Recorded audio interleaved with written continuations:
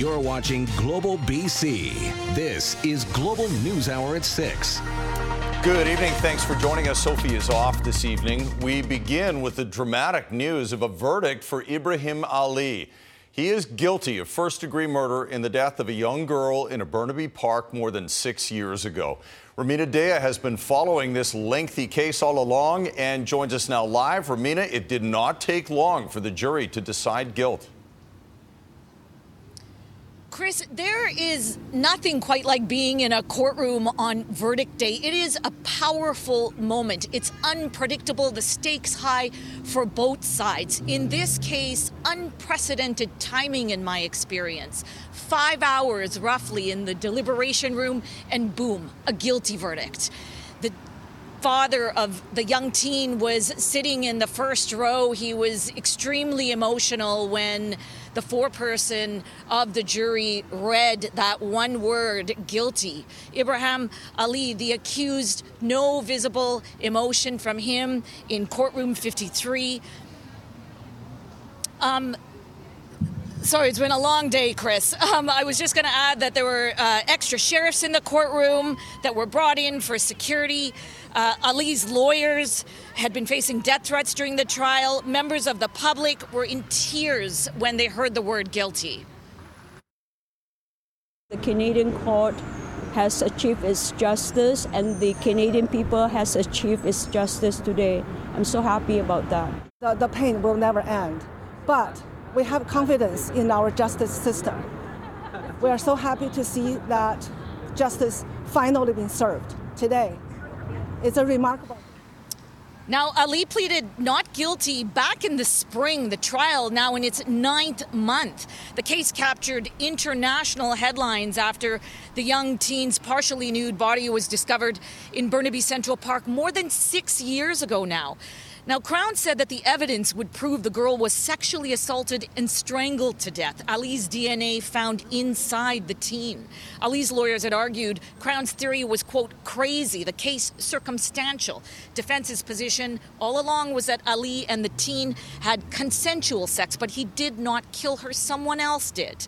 Now, let's get back to the verdict for a moment, Chris. Roughly 20 minutes after deliberations began yesterday, the 12 jurors had a question for the judge.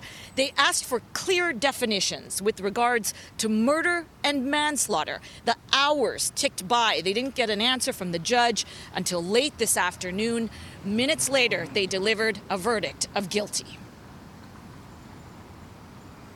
It is amazing. 9 months and so many twists and turns in this case. We're not quite at the end yet. What happens next? Well, next will be sentencing. There'll be a hearing where victim impact statements will be read. Presumably, the family will be will have comments for the courts in that matter. The thing is, though, as far as sentencing goes, it's automatic when you're talking about first degree. It's an automatic life sentence with no eligibility for parole for 25 years. I was in contact with the teen's family today. They've asked for some privacy at this time and will maybe make some comments in the future. Counsel for both sides did not want to say anything today. Back to you. What a day for the family, and I'm sure thankful at least for this verdict. Romina, thank you very much. That's Romina Dea reporting for us. Now, investigators are releasing the name of one of the victims of a double homicide in Richmond, and they are sharing a picture, although it's a grainy one, of a suspect. As Paul Johnson reports, they're looking for anyone with more information on who could have killed a father and his 13-year-old son. A blurry image of a figure leaving the scene the night of the murders. Not a great pic, but better than no lead at all. This person was wearing a dark coat, a white hat, a full face mask, balaclava-style face mask, dark, and was wearing light blue jeans. A week after the killings, iHit was back in this South Richmond neighborhood with another plea to the public. Share what you may have to help find the killer. One or two exits kind of to this direction. We can see one right there. On Friday, iHit spokesman Timothy Parati led us into the London Fields recreation area, a large space near the crime scene where they believe the suspect went before leaving the area. Take a close look at this map. If you or anyone you know is in the park or the vicinity on the night of November 30th between 8:30 and 9, iHit wants to hear from you. We're going to have video of people coming and going from the park, and if we can clarify who those people are, maybe they didn't know they saw something, but we know that they crossed paths with somebody. Also helpful, anyone who may have parked in the area that night with a car that has a dash cam. Police want to see your video, and if you have a problem retrieving it, they'll send someone to figure it out. If they can provide us any insight on who would want to do this to a 46-year-old man and a 13-year-old boy. Friday also saw a release of the adult victim's name. He was 46-year-old Derek Chen. The other victim was his 13-year-old son, whose name has not been released. Neighbors told Global News the family had been in that home a long time and included the mother and 2 other boys. iHit says the victims were the only ones home at the time, and they know what kind of weapon was used, though they declined to release that. The image of a masked suspect leaving the scene further corroborates their initial theory that the killings were targeted. There's a family right now that's going through the unimaginable, that have suffered such a loss. So if you know someone who may have been in this park, we ask you to please do contact them and check with them. Where were you?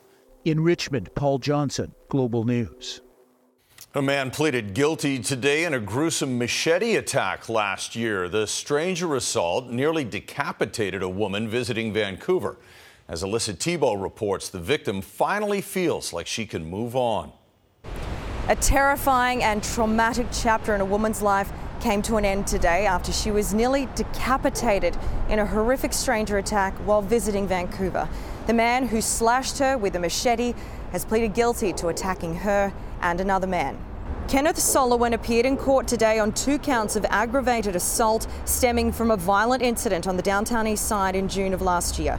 There is a publication ban on some details on this case, but what we can tell you is that without warning, Solowin slashed 2 people with a machete while they were loading luggage into the back of a cab. One of the victims, Casey Unolis, was struck on the back of the neck. She suffered nerve damage and required a large number of stitches. A 49-year-old man also suffered non-life-threatening injuries. While in recovery, Casey said she felt she was lucky to be alive.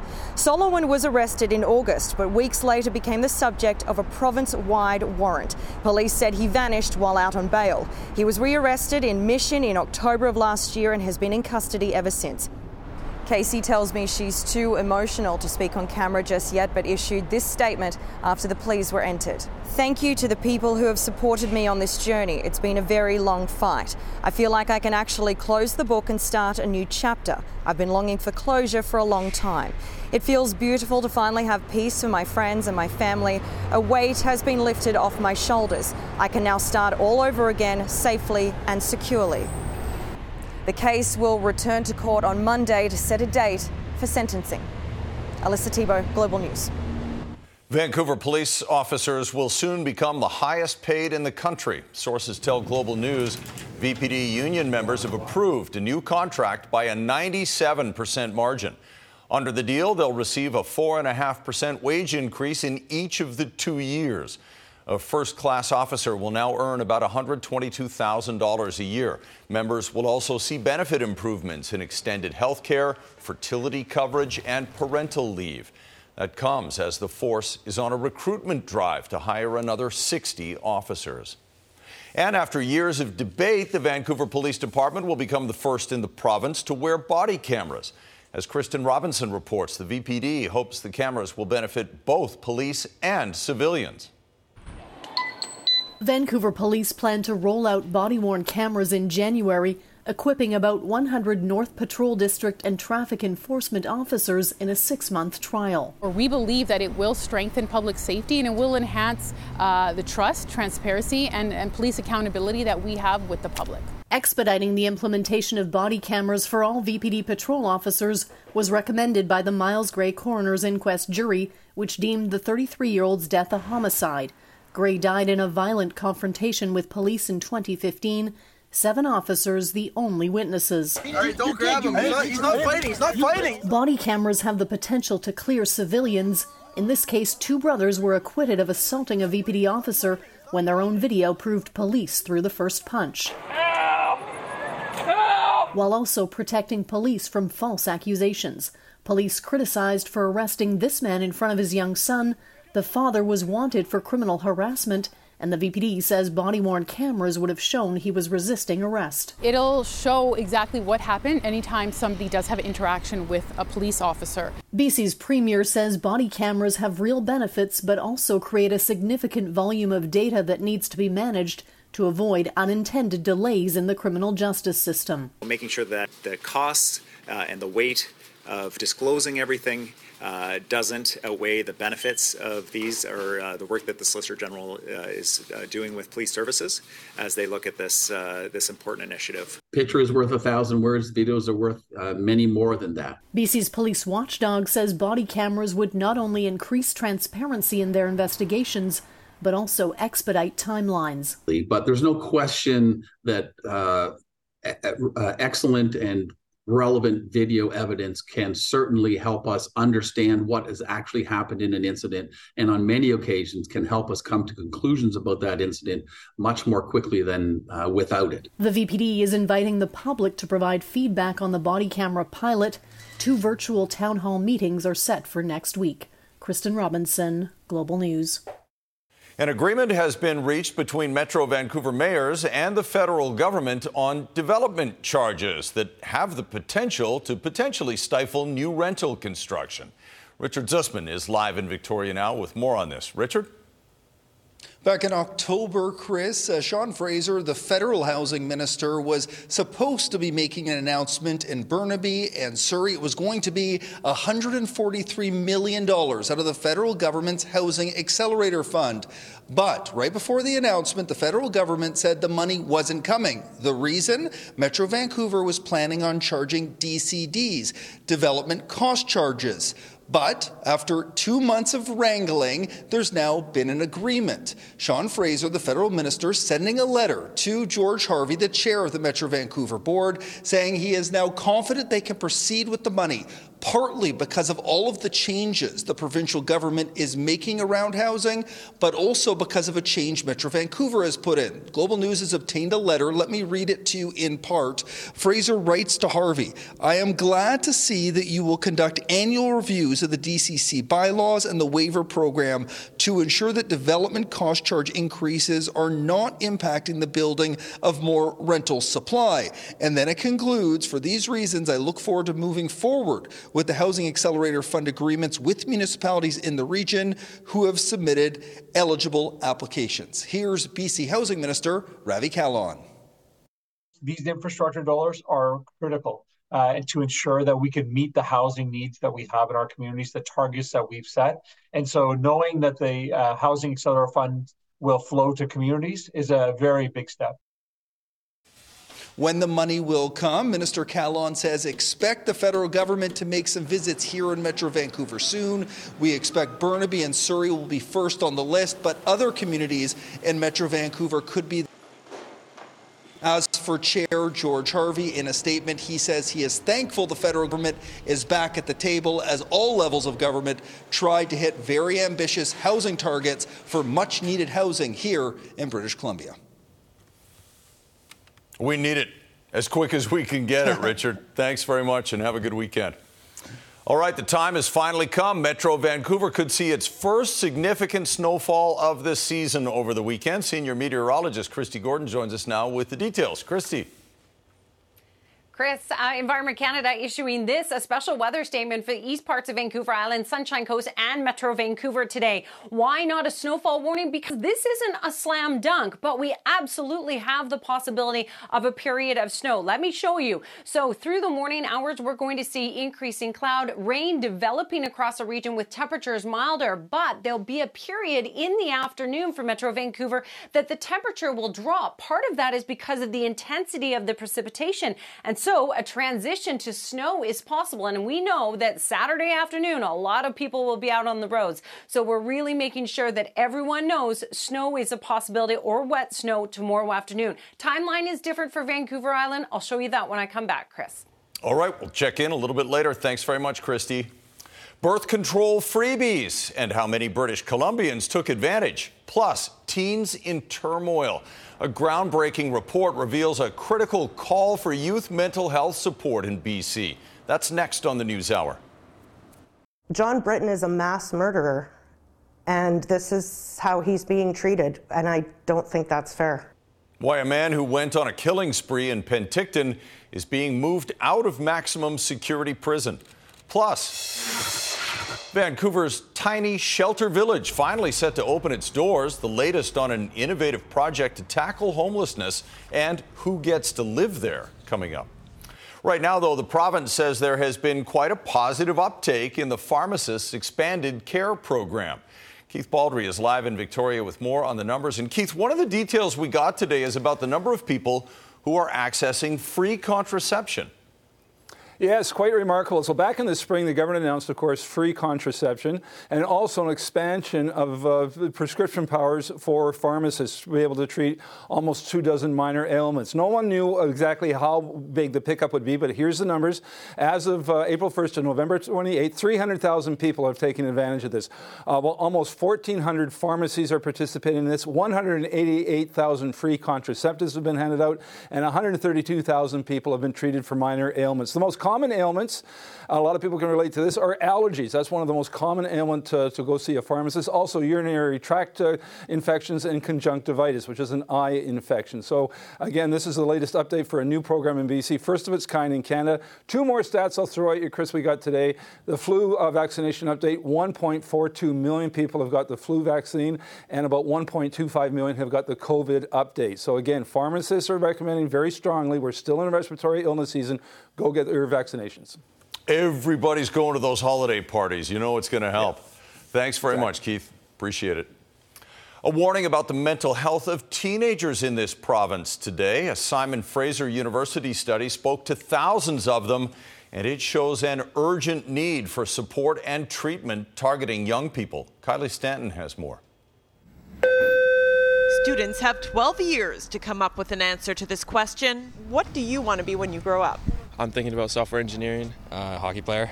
I want to become a lawyer. I'm looking at marine biology. But putting those plans into action and preparing for the future can be a heavy burden to carry.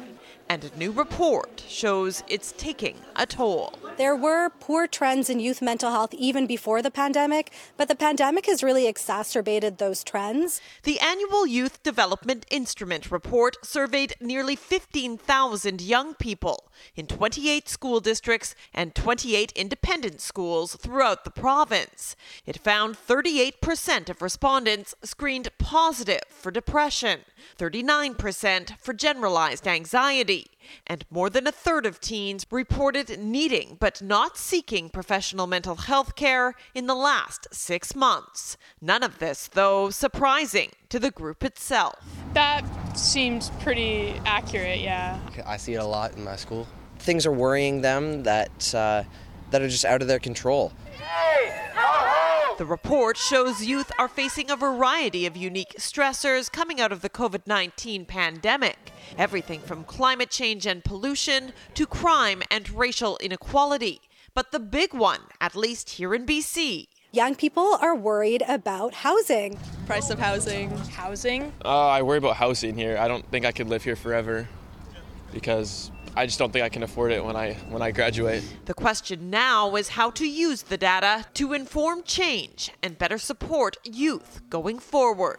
There are things like community belonging, supporting a sense of purpose among youth, having adults in the community that they can turn to when they're facing challenges. But in order to really see improvements, it's important teens remember it goes both ways. It's hard to reach out, but we know we have to sometimes. Yeah. Kylie Stanton, Global News. And a reminder, if you are struggling, the helpline for children is 310-1234. It's toll-free from anywhere in the province to access emotional support, information, and resources specific to mental health and substance abuse. Again, that is available 24 hours a day. The search for truth in the death of Chelsea Caw. The police have a duty at law to protect human life. Loved ones worried investigators could have done more to find her alive. Good evening and good news. Final clearing stages of a crash here in Burnaby, eastbound on Highway 1, just before Kensington in the middle lane. Today's Lotto Max jackpot is an estimated $30 million. Lotto Max, dream to the max. I'm Trish Jewison in Global One, high above Highway 1 in Burnaby. The RCMP are being investigated over the way they handled the case of a missing Indigenous woman who later turned up dead. As Catherine Urquhart reports, people in Vanderhoof complained police were not taking her disappearance seriously because she was Indigenous. 29-year-old Chelsea Kwa vanished October 11th near Vanderhoof. Her body wasn't found until November 5th. Now the case has prompted an investigation by BC's IIO, the Independent Investigations Office. Kwa was last seen on the Sekas First Nation, about 85 kilometers west of Prince George. Disappearing like this isn't like Chelsea at all. She has her dog Pepper that she would never ever leave. And she was making plans to go hunting like recently. There's just no way she would just leave. In the days that followed, her family said the disappearance was not taken seriously due to her being Indigenous. They called for more resources to be deployed. We need the RCMP to consider it more, take it more seriously, bring in more manpower. That is all my family wants. The RCMP said they fully investigated Kwa's disappearance, but never found her. Then, in early November, a civilian discovered evidence of her body in a wooded area within 1 kilometer of where she was last seen alive. Her body was located soon after. The IIO is investigating how police responded to a wellness check. The issue that we are investigating is what steps, if any, did the police take, and were they reasonable steps to be taken in the circumstances? Chelsea's death is also being investigated by the RCMP and the coroner. Catherine Urquhart, Global News. Canada's justice system is under fire yet again, this time from outraged families of the victims of a mass murderer in Okanagan. As Aaron MacArthur reports, they're upset the man who shot their loved ones is being moved out of maximum security after less than 3 years. We've suffered plenty, and we still, to this day, continue to suffer. And, Tanya Steele is incensed. Last week, Corrections Canada called to inform her that the man who murdered her father is being transferred out of his maximum security prison into a medium security facility. John Britton is a mass murderer, and this is how he's being treated, and I don't think that's fair. April 15th, 2019, John Britton killed Rudy Winter, shooting him 5 times at point-blank range.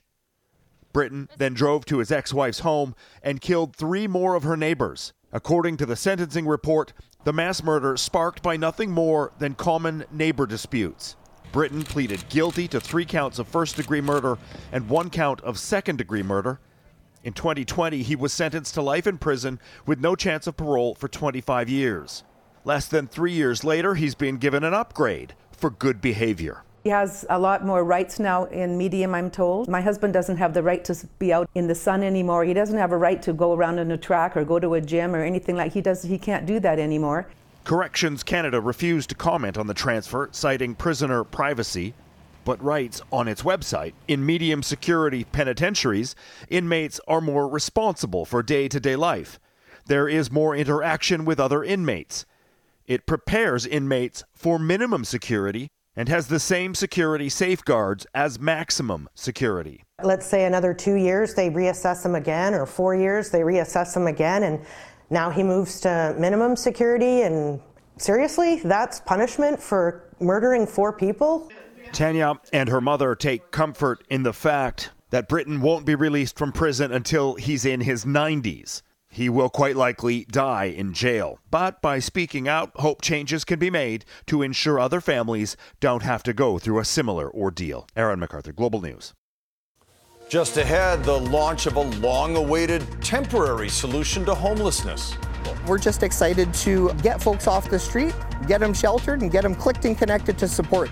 How these tiny shelters can be an alternative to tent cities and why it took too long to build them. Plus, a grief support charity overwhelmed by demand. How you can help lighten the load this holiday season.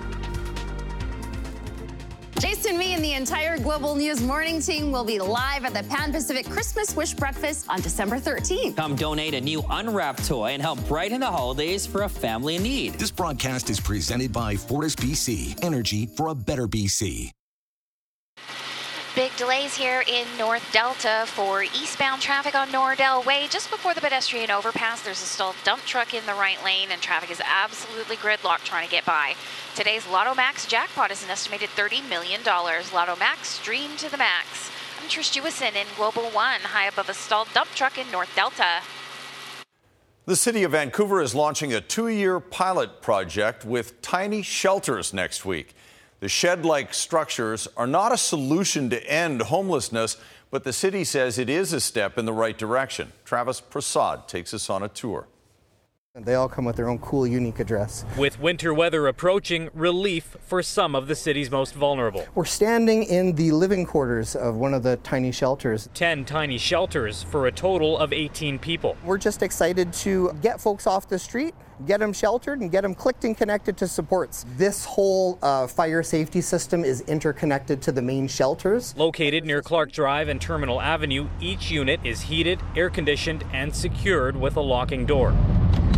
Bathrooms and kitchens are available at the Klahowya Tillicum shelter next door. So this is a really unique opportunity for couples, underserved, unhoused couples, to come in and shelter together. The City of Vancouver pilot project, long awaited and long overdue. The previous City Council approved it nearly 2 years ago.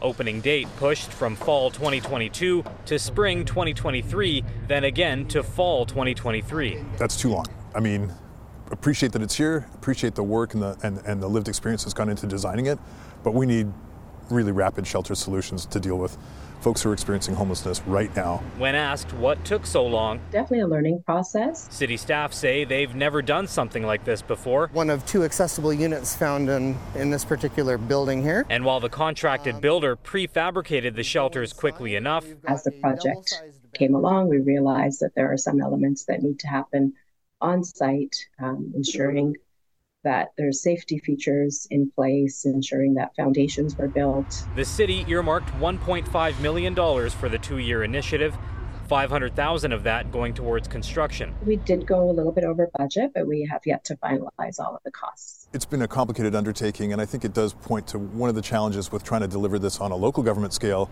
when it really is the kind of thing that we would like to see the provincial government step in with. LUMA has a short list of suitable shelter tenants. People are expected to move in next week. Travis Prasad, Global News.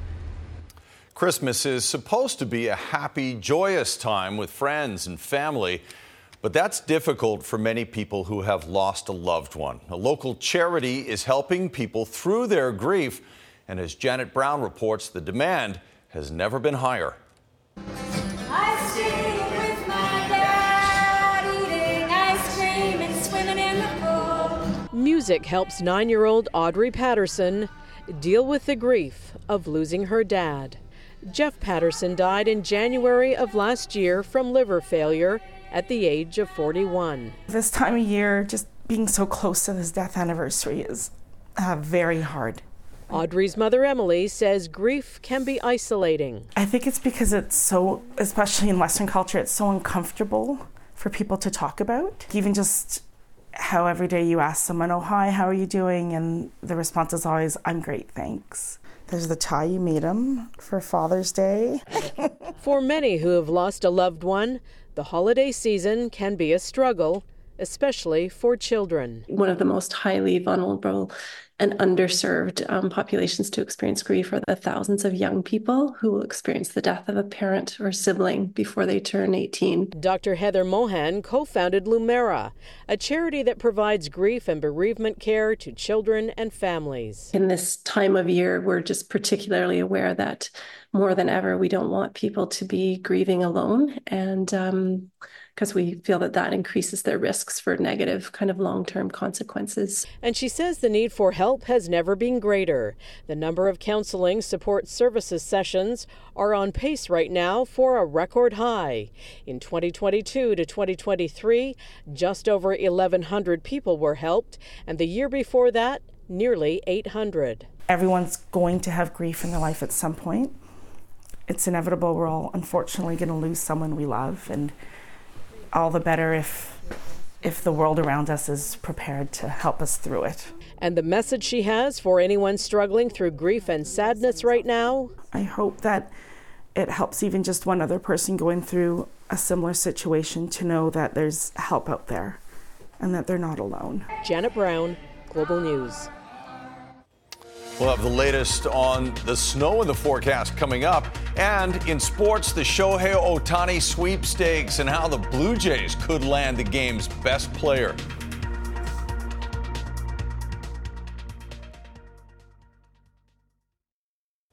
Good news for skiers and snowboarders. Local mountains are gearing up for the winter season. Grouse Mountain actually opened for the season this afternoon.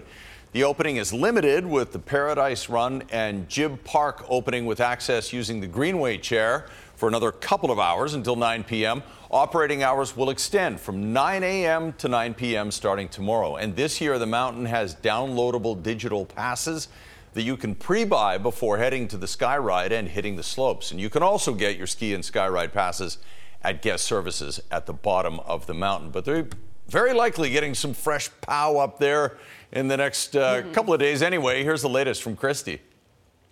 Absolutely, and we have the potential even lower down. So I just want to give you the timeline again for Metro Vancouver. In the morning, we're expecting rainfall. In the afternoon, that's when we have the potential for that drop in temperature. And precipitation will be so heavy during that time that we could see rapidly accumulating snow. Don't head out on the streets if you're not prepared for that in the afternoon. In the evening, though, temperatures are expected to warm up. We're not expecting this snow to stick around for very long. Here's the timeline. So stopping it at 11 a.m. tomorrow morning. Most of Metro Vancouver and most of the South Coast, just rainfall. Parts of Campbell River could see some snowfall, but it's around noon till about 6 p.m. that we have the potential for that transition to snow. You can see that finger of cooler conditions across the south or across the lower mainland region. Shifting it to about 6 p.m. tomorrow evening, that's when we have a potential of some snowfall in the Nanaimo through the Malahat area, Cowichan Valley region, whereas as we continue through the evening hours, most areas will see that transition to snow. So these are the areas that have the potential,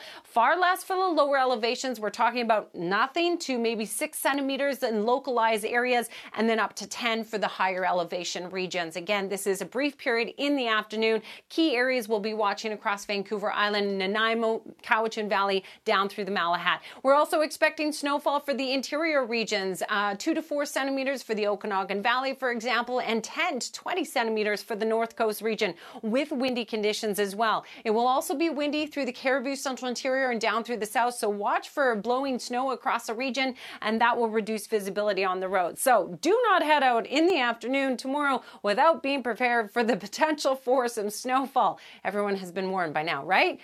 Sunday, though, we are looking at periods of rain, milder conditions. So it's a brief period, but certainly could cause chaos on the roads. All right, Samantha sharing this with us, which I had to sort of figure out what it was initially. But she said it's a painted window with this beautiful scene in the background. Very nice. Thank you to Samantha for that in Kamloops. All right, it all makes sense now because I see a glimpse of that monitor down here in the studio, and I was like, what is going on with that photo? I know.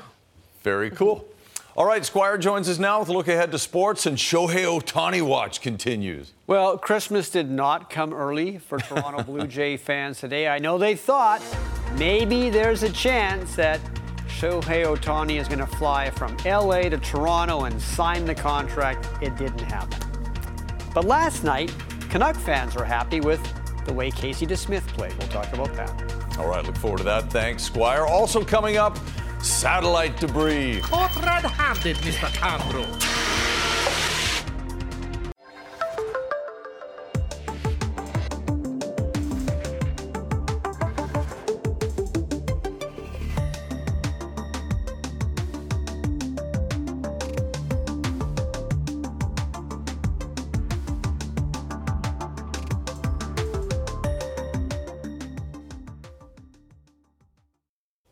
All right, Squire's back with sports. Take it away. I will. There is no more important position on a hockey team than goaltender. Sure, you need guys who can score. You need guys who can check. But as the Edmonton Oilers showed us earlier this season, you can have the best player in the universe. But if your goaltending is awful, you're not going to win many games. Last night, the Canucks started their game against Minnesota like an old car on a cold day. So they needed Casey DeSmith to be the savior until the rest of their players got their act together. And he did do that. In fact, he posted a 2-0 shutout win. He's now 5-2-1 with the Canucks this season. What was more impressive was the fact he hadn't played a game in almost 2 weeks, and he was on it right from the beginning. Yeah, that's kind of always been, one of my things. I've always kind of been somebody who can go a long way off and hop back in there and do my job, and I take a lot of pride in that. Supporting the team, supporting Demmer, just kind of doing my part for the team, part for the cause. Today, a private jet was tracked by a whole lot of Blue Jay fans the way NORAD tracked Santa Claus on Christmas Eve. Many believing, or at least hoping, that inside that jet that was going from Santa Ana, California to Toronto was superstar free agent Shohei Ohtani, the Babe Ruth of the 21st century, and he was about to sign a deal with the Blue Jays. Instead, it was probably just some rich guy who can't hit a curveball or much less throw one. Apparently, Ohtani never left Los Angeles, and he hasn't made a decision on which team he wants to sign with. A lot of people still think the most likely scenario is he'll make a short move from the LA Angels to the LA Dodgers. But Toronto is still very much a possibility. So with no Ohtani signing in Toronto, that means the biggest Canadian baseball transaction today was Maple Ridge outfielder Tyler O'Neill, a Langley Blaze alumnus, being traded from the St. Louis Cardinals to the Boston Red Sox. Now, he first played in the majors in 2018 with the Cardinals, had 34 homers in 2021. That was his healthiest season to date. He's won 2 Gold Glove awards for his defensive work, but he's been hit with injuries a bit more than you'd like the last couple of years. I would think, and the Boston Red Sox are thinking this as well, if he can stay healthy in 2024, he will be one of the key players for the Red Sox. This is an interesting event, the Grant Thornton Invitational from down in Florida. 16 teams, 1 PGA player, 1 LPGA player together. And Nick Taylor of Abbotsford is in it. He's playing with Angel Yin. And they did okay today. They're tied for third at 14 under par. Nelly Corda and Tony Finau are the team with the lead at 16 under par. Today was scramble. Tomorrow it is alternate shots. All right. The Seattle Seahawks have lost 4 of their last 5. They had a great chance to upset Dallas last Thursday, but they couldn't do it. They should have beaten the Rams on November 19th, but during this skid, their record has dropped to 6-6. And this Sunday, they're in San Francisco, and they'll need to be beyond their best to beat the 49ers, who are true Super Bowl contenders. And the 49ers did beat the Seahawks 31-13 2 weeks ago. We need to make a push here to make some noise for this season, and this is our first shot, so we're going for it. It's a championship opportunity in every way, and wasn't too long ago we were down there in the playoffs, so we know what this is going to feel like and what's going to be like, and we got to take advantage of it. I'd love to say I like their chances, but I don't like their chances. This could be tough against them. It could be a lot of good football this weekend. Oh, there will be. No doubt. Sure. Okay, thanks very much, Squire. We're back straight ahead with satellite debris.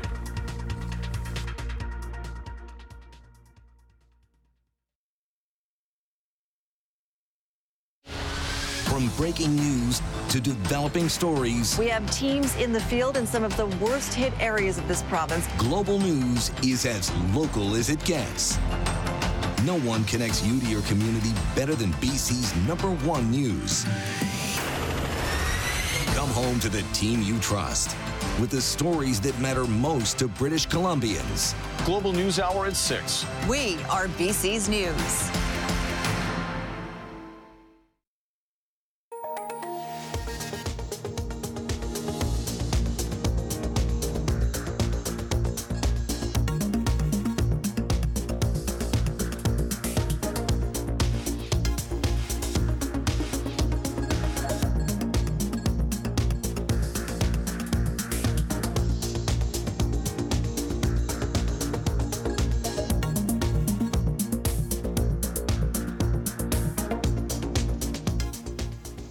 BC's news doesn't end when the news hour does. Jordan Armstrong is standing by in our newsroom with a preview of what's coming up tonight on Global News at 11. Jordan.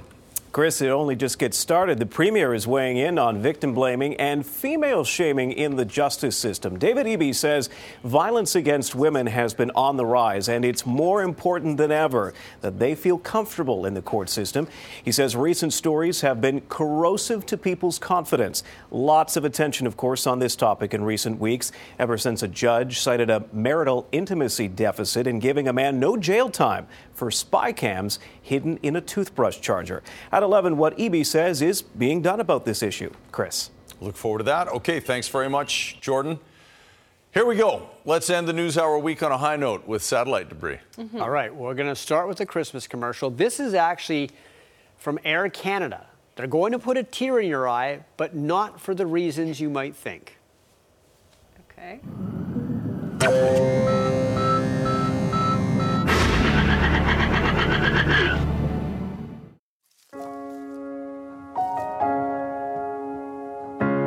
Look into my eyes, you will see what you mean to me. Search your heart, search your soul, and when you find me there, you'll search no more. You know it's true. Everything I do it for you. Oh, you can't tell me it's not worth trying for. I can't help it, there's nothing I want more. Yeah, I would fight for you. I'd lie for you. Walk the wire for you. Yeah, I'd fight for you. You know it's true. Everything I'll do,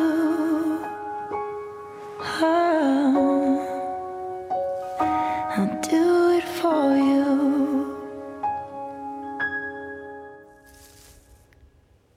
Aw. I think their bags That got there, was too. very nice. Oh, what'd you say? The bags? I think their the bags got make there, it? too. The bags made it, too. That's good. All right, so, all right, let's do something a little more fun. Well, that was fun, but in a different way. Some meerkats selling insurance. Wow, wow, wow. Caught red-handed, Mr. Andrew.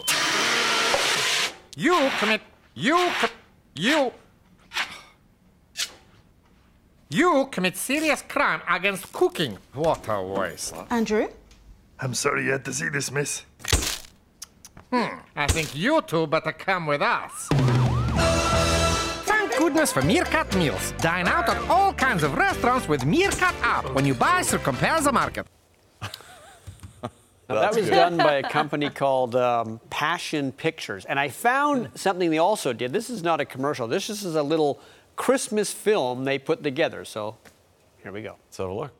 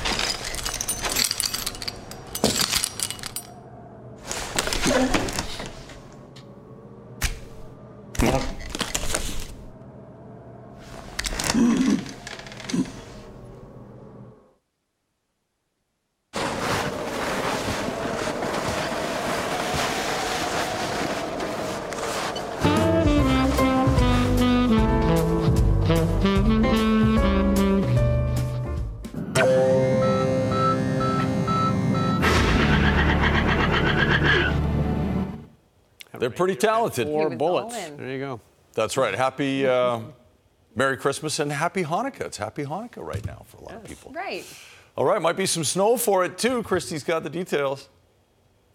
Yeah, so this is mainly a rain event through the morning hours and even into the afternoon for some areas, but certainly the possibility is there for pockets to see that snowfall in the afternoon. And because it's right during Christmas shopping time in the afternoon on Saturday, we're really making sure everyone is aware. Yeah, thanks for the warning. And let's hope you got the tires changed, all of you out there at the right time already. Thanks very much for watching. Hope you have a great weekend, everybody.